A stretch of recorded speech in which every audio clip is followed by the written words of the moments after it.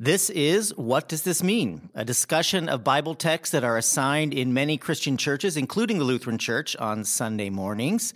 Today, we'll hear an echo of the Christmas Eve service, a warning about picking your favorite pastor, and some instructions on how to handle your fishnets.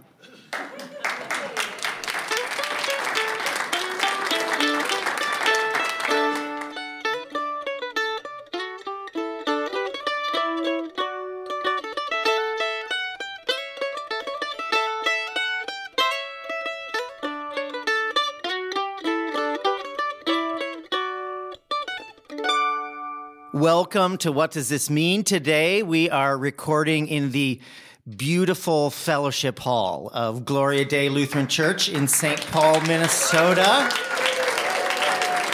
This is our very first time with a live audience, so thank you all for being here. If you could see this room, they look like a room full of Lutherans ready to talk about the Bible. Most have coffee. We have animal crackers. Some are even sitting near the front, which is amazing. Right. Yeah. I'm Pastor Bradley Schmaling. I'm Pastor Lois Pallmeyer. And I'm Pastor Javen Swanson. We are the pastors at Gloria Dei Lutheran Church, and this is our weekly discussion about the Bible. This is our second season doing this, and we have invited special guests each week for this season to help us think about the texts. And today, all of you are our special guests, so we invite you to think about any questions that come to your mind as you hear these Bible readings being read. And don't worry about whether you think it's a good question or a dumb question. All of us come to Scripture feeling like, I'm not sure I really understand this. So this really is an opportunity to ask the things that you really would like to know about the stories. The readings that we have been talking about are coming in the season of Epiphany, which is a little season in the church that goes from Epiphany on January 6th until Ash Wednesday. And each of the readings that we have reveals something to us, either about who Jesus is or about who we are. Many of them call us into the ministry of Jesus. But I think we should get started. So, Pastor Lois, would you read the first reading? Yes. Isaiah 9, verses 1 through 4. There will be no gloom for those who were in anguish. In the former time, the Lord brought into contempt the land of Zebulun and the land of Naphtali. But in the latter time, he will make glorious the way of the sea, the land beyond the Jordan, Galilee of the nations. The people who walked in darkness have seen a great light. Those who lived in a land of deep darkness, on them light has shined. You have multiplied the nation. You have increased its joy.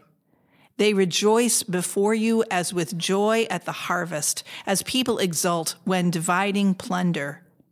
For the yoke of their burden and the bar across their shoulders, the rod of their oppressor, you have broken as on the day of Midian. Thank you. Does anybody have a question about this reading from Isaiah? Just come on up to the mic. Hello, my name is Robin, and my question is, what is the day of Midian? Ooh, that is a good question. That's good. Midian was the city that the judge, Gideon, overcame, and he had a much weaker army and didn't look like he was able to manage this at all, but his strength came from God, and he took these very few resources and came in and was able to lead the people into a new way. And there's all the sense of the day of Gideon is always a sign to us, whether we like the image of warfare or not, or conquest. It's always an image of us of how God works in the least likely places with the least likely to overcome hardship and to overcome trial and to come out of it somehow victorious. Interestingly, this reading is read every year on Christmas Eve. And so it highlights what you were just saying, because the day of Midian is happening in this little baby. So again, you have this idea that God does these great things in small ways through vulnerable people. Which is really sort of we just said this, I think, in a recent episode of our podcast, talked about how over and over and over again in the Hebrew scriptures, or what Christians often call the Old Testament, that's the theme, is that it's always the one that you'd least expect who is the one who's chosen. David beats Goliath. Like all those stories over and over again, it's always the one that you wouldn't expect.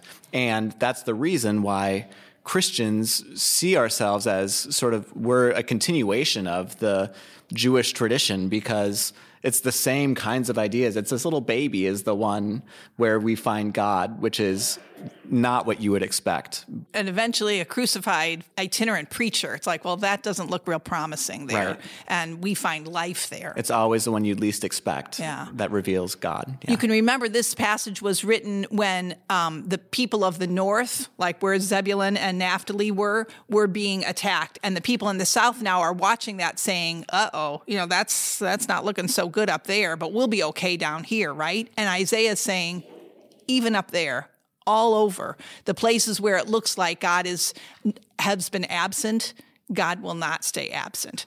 That image of dark and lightness is big here, right? But the people who walked in that darkness have seen a great light. So the sense, Isaiah especially, but lots and lots of Hebrew scripture uses this image of darkness and light, and the New Testament too, for that matter. Remember, in a culture that has no artificial light, how dark and scary it would be once a city has been destroyed.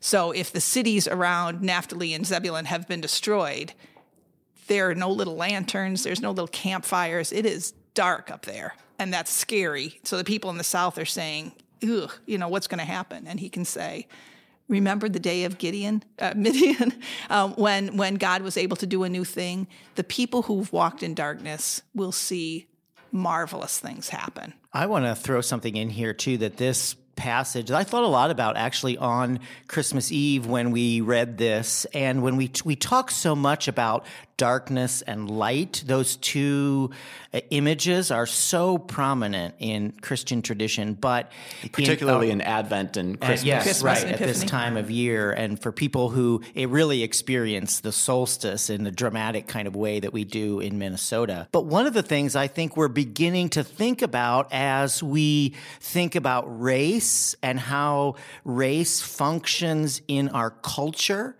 by aligning black and darkness and light and white, that we often make very subtle judgments about color. And I think that's probably something for us to begin to pay attention to. Are we always using those words or connecting dark and black to sin and white and light to purity? And so are there some different ways we can use those metaphors? We should probably take a little break, and we'll come back with our next reading.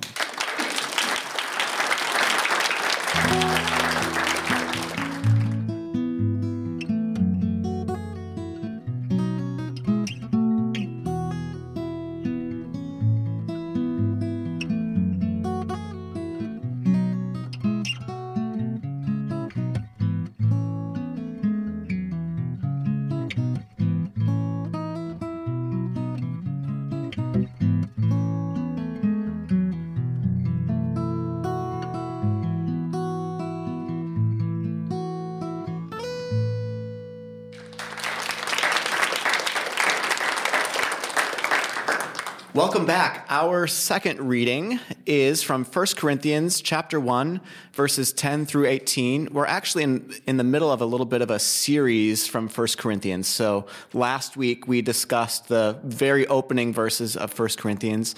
Now we have this, and then actually we have a few more weeks of 1 Corinthians coming up too. So this is verses 10 through 18 of chapter 1. Now I appeal to you, brothers and sisters, by the name of our Lord Jesus Christ, that all of you be in agreement and that there be no divisions among you, but that you be united in the same mind and the same purpose. For it has been reported to me by Chloe's people that there are quarrels among you, my brothers and sisters. What I mean is that each of you says, I belong to Paul, or I belong to Apollos, or I belong to Cephas, or I belong to Christ. Has Christ been divided? Was Paul crucified for you? Or were you baptized in the name of Paul? I thank God that I baptized none of you, except Crispus and Gaius, so that no one can say that you were baptized in my name. I did baptize also the household of Stephanas. Beyond that, I do not know whether I baptized anyone else. For Christ did not send me to baptize, but to proclaim the gospel, and not with eloquent wisdom, so that the cross of Christ might not be emptied of its power. For the message about the cross is foolishness to those who are perishing, but to us who are being saved, it is the power of God. Good morning. Good morning. I'm John Stendhal. I had a question about Chloe, and I assume that's a female of the Bible. And was Chloe an important person, or kind of the gossip monger, or who is she and how does she play a role in this? That's a good question. So scholars don't totally know. Most think that Chloe must have been maybe like a business person. So Corinth was kind of a cosmopolitan kind of place. It was sort of a business center. And I think most scholars think Chloe was probably like a leader in the community, maybe a businesswoman. Somehow she had some sort of power in the community and became a leader in the Christian community in Corinth. And she obviously had some people who were sort of in her group who were aligned with Paul and were kind of keeping Paul up to speed about what was going on in Corinth. And some people who could travel, right? Some either Chloe or her friends knew how to travel and get to Paul and bring reports. Right. And there are always Chloes in every church who say, some people are saying. Right. Hi, I'm Kara Shoden. And so this is Paul communicating with the Corinthians, right? I'm confused and a little bit curious because, Javen, the way you read it wasn't how I read it in my head. He seemed really sort of annoyed and kind of angry with people. So I'm curious about what else was going on or around at the time to have this conversation. I think one of the things that's great about reading Corinthians is that we're getting a glimpse into a very real congregation of Christian people. And if you read the whole book, you discover there are all kinds of arguments going on. There are divisions among the people. They are not all just in harmony and in the love and the peace of Jesus. They're fighting with each other. And in here, we hear that they're kind of taking sides. I'm with Apollos. I'm with Cephas. I like Pastor Lois. I like Pastor Javen. I like Pastor Bradley. I was waiting for that. But I think, Paul is often really hard to read, and his sentences are often miles long, and by the time you get to the end, you don't even know what he was trying to say.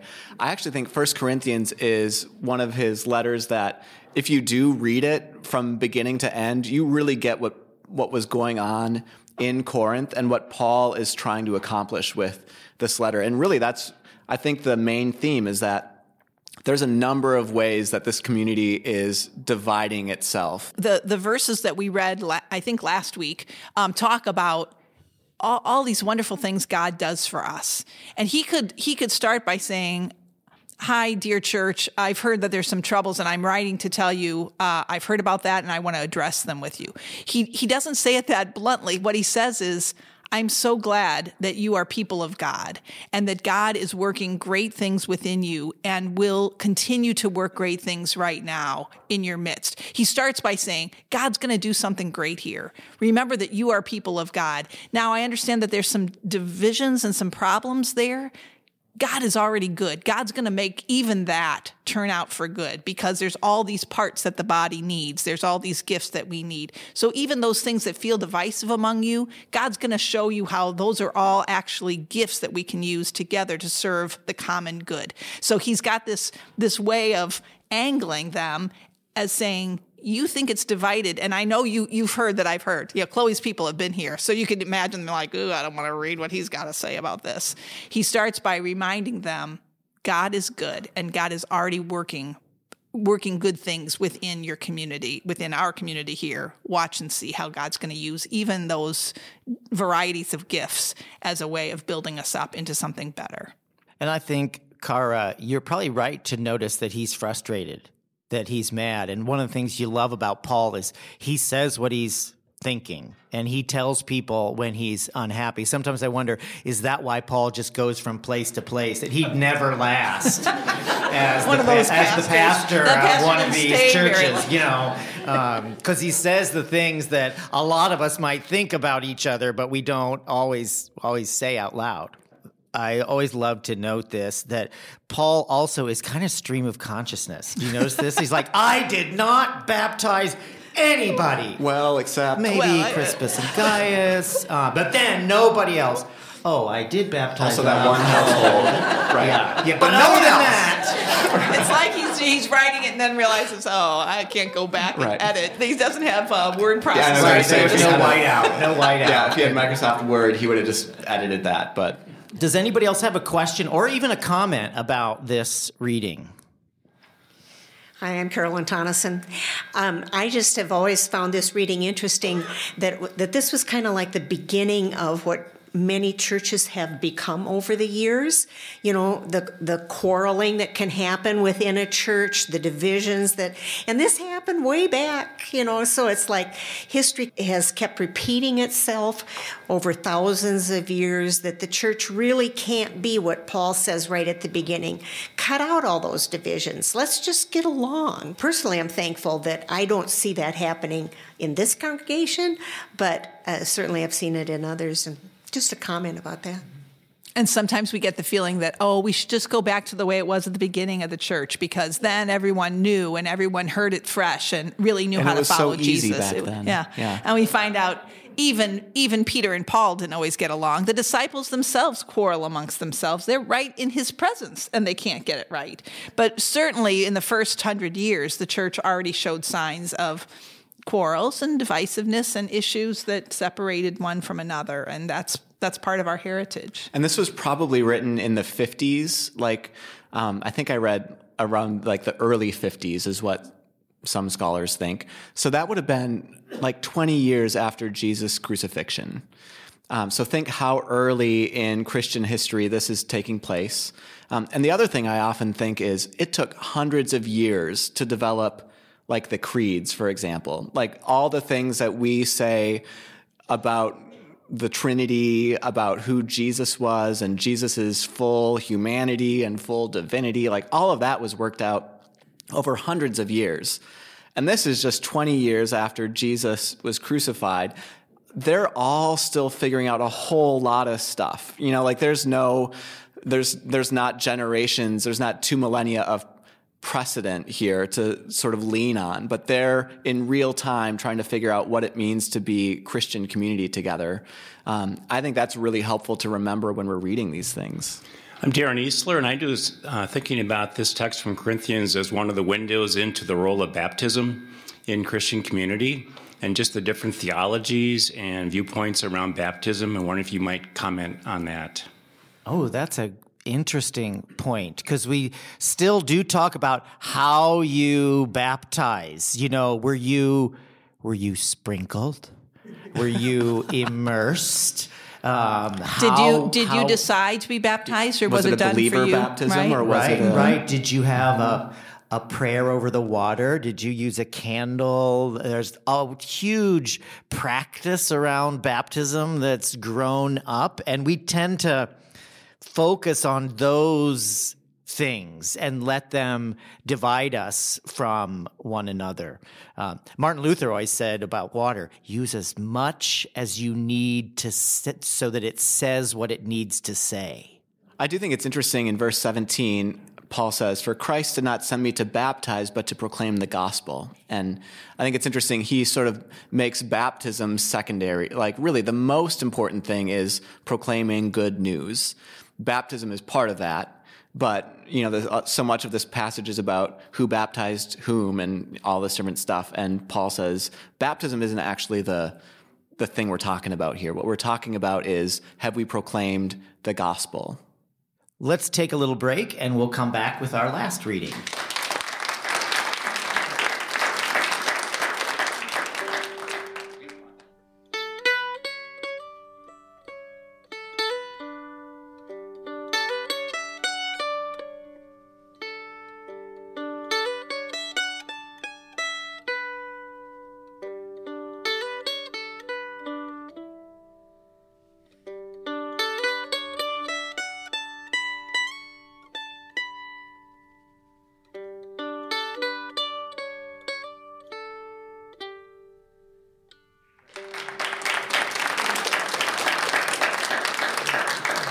Welcome back. Our very last reading, the Gospel for the third Sunday after Epiphany, is from, again, Matthew, which we are now reading for the rest of the year, chapter 4, verses 12 through 23.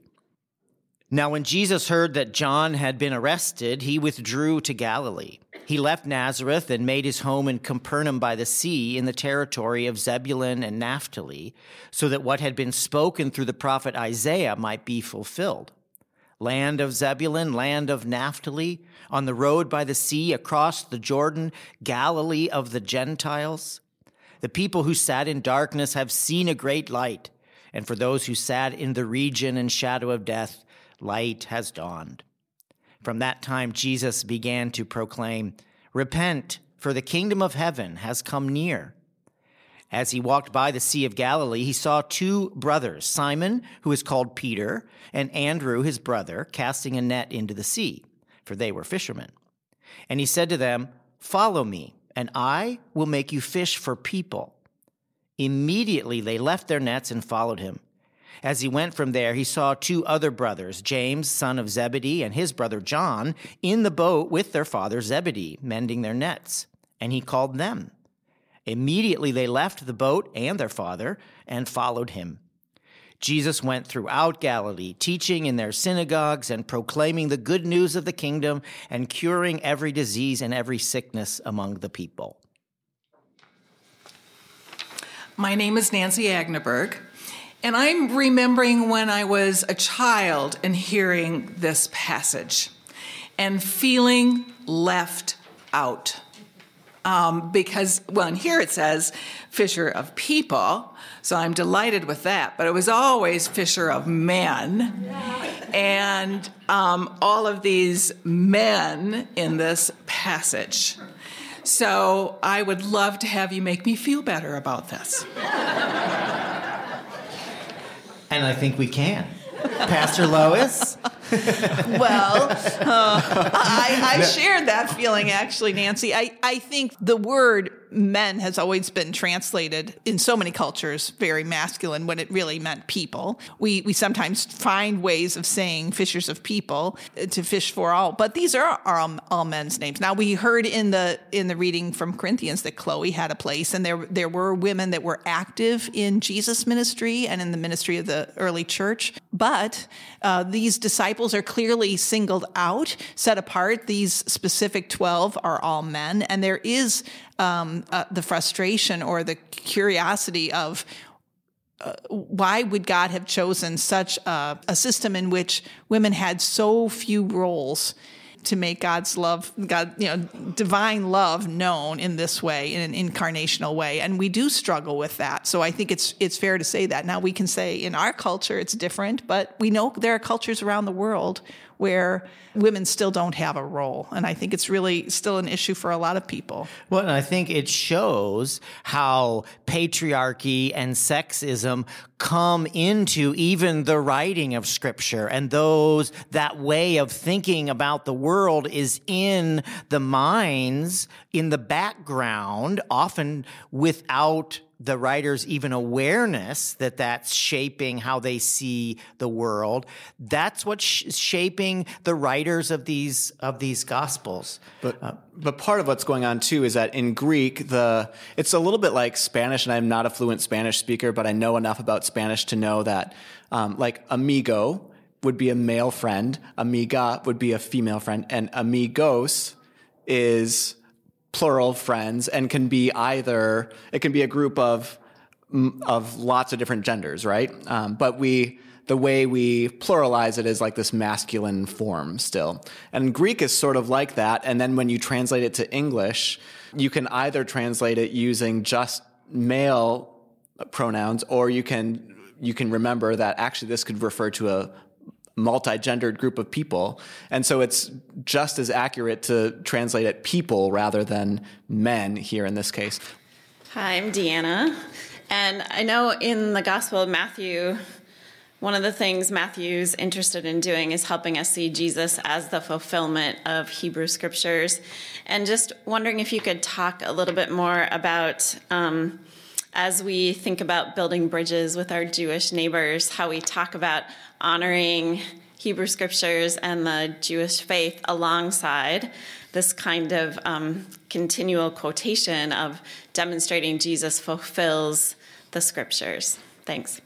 I think that's a great point, too, that we always need to keep in mind as we're reading. Because one of those things that's in the background of our thinking, I talked about those kind of structures that often aren't in our awareness but shape the way we see. One is that Christianity has superseded Judaism and somehow is a more evolved form of religious faith, and that shapes how we think of it rather than Christianity as part of the circle of religions that bear witness to God or to light or love or compassion, however we want to talk about that. And I think it's also important to remember those who were writing this were Jewish people. And Matthew particularly is interested in seeing the grand sweep of God's liberating work as coming again through the life of Jesus. So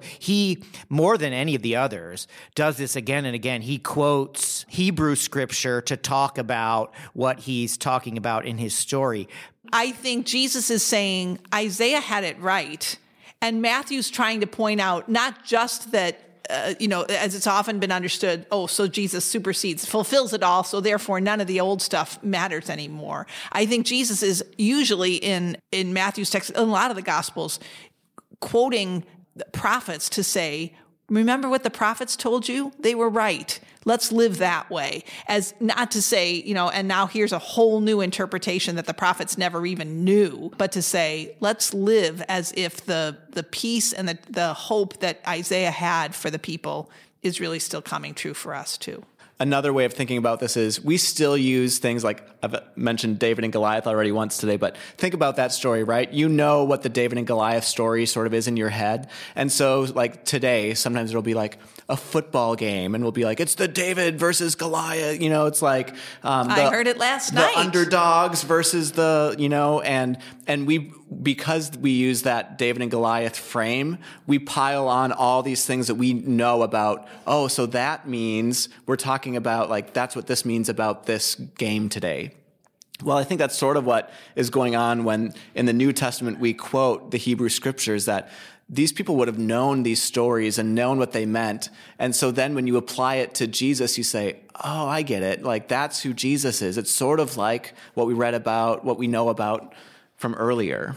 Hi, my name is Gary. This is my second visit to Gloria Dei. Welcome to our podcast. You're now famous. Now you're a star. I kind of disagree with what you just said, though, because Jesus didn't discount or put aside their whole career as fishermen. He said, I'm going to make you fisher of men or people. And so he respected to some extent what they did, but he was expanding their abilities and their calling to now be larger. And I think we can all learn from that whatever careers we may be in, we can expand those, and God can use those, in different ways. I love that, because it does make you think that there's a certain kind of work that's better than another work, right? And somehow being a fisher person was less than. But maybe I think what you're highlighting is it's how we fish, maybe the better question. How we teach, how we manage, how we bank, how we market, how we parent. That once you have this encounter with Jesus in the reign of God, you don't go back to those things in the same way. You go back to them with different qualities that guide you, qualities of love and compassion and peace and justice, and they become the reign of God acting out in the world. I think a lot of us have the mistaken assumption that we go to church and somehow church is this thing that's happening either in a particular place or in a program or within a certain set of words or actions. But actually, every single one of us leaves the church building to go and do church. That where we're doing church is largely at home, not in the sanctuary. And I've always wanted for us to flip that mindset. Gary, your comment sort of gets us back to 1 Corinthians too, and that idea that we divide ourselves so often and sort of make hierarchies of gifts and careers and different things. And Paul says that's not actually the point. The point is, how are we serving Christ? How are we proclaiming good news using all the different gifts that our community has? And we need all of those different gifts. So yes, use your fishing gifts to go and proclaim the gospel. That is probably a wonderful place for us to end the podcast for today. Thank you all for being here. We're interested to hear what all of you think about these readings, so drop us a note at pastors@gloriadaystpaul.org.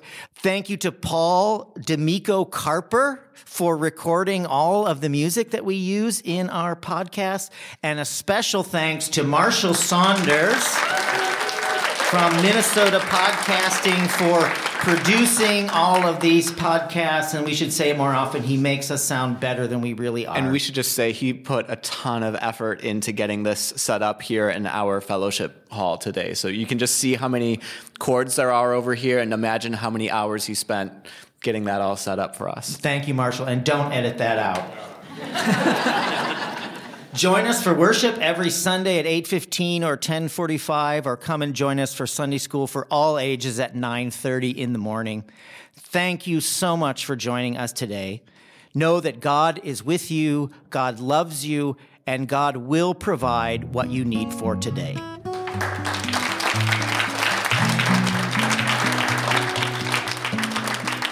This has been What Does This Mean? A podcast created by Gloria Dei Lutheran Church in St. Paul, Minnesota. You can find Gloria Dei online at www.gloriadaystpaul.org. This podcast has been produced by Minnesota Podcasting, and they can be found online at www.mnpodcasting.com.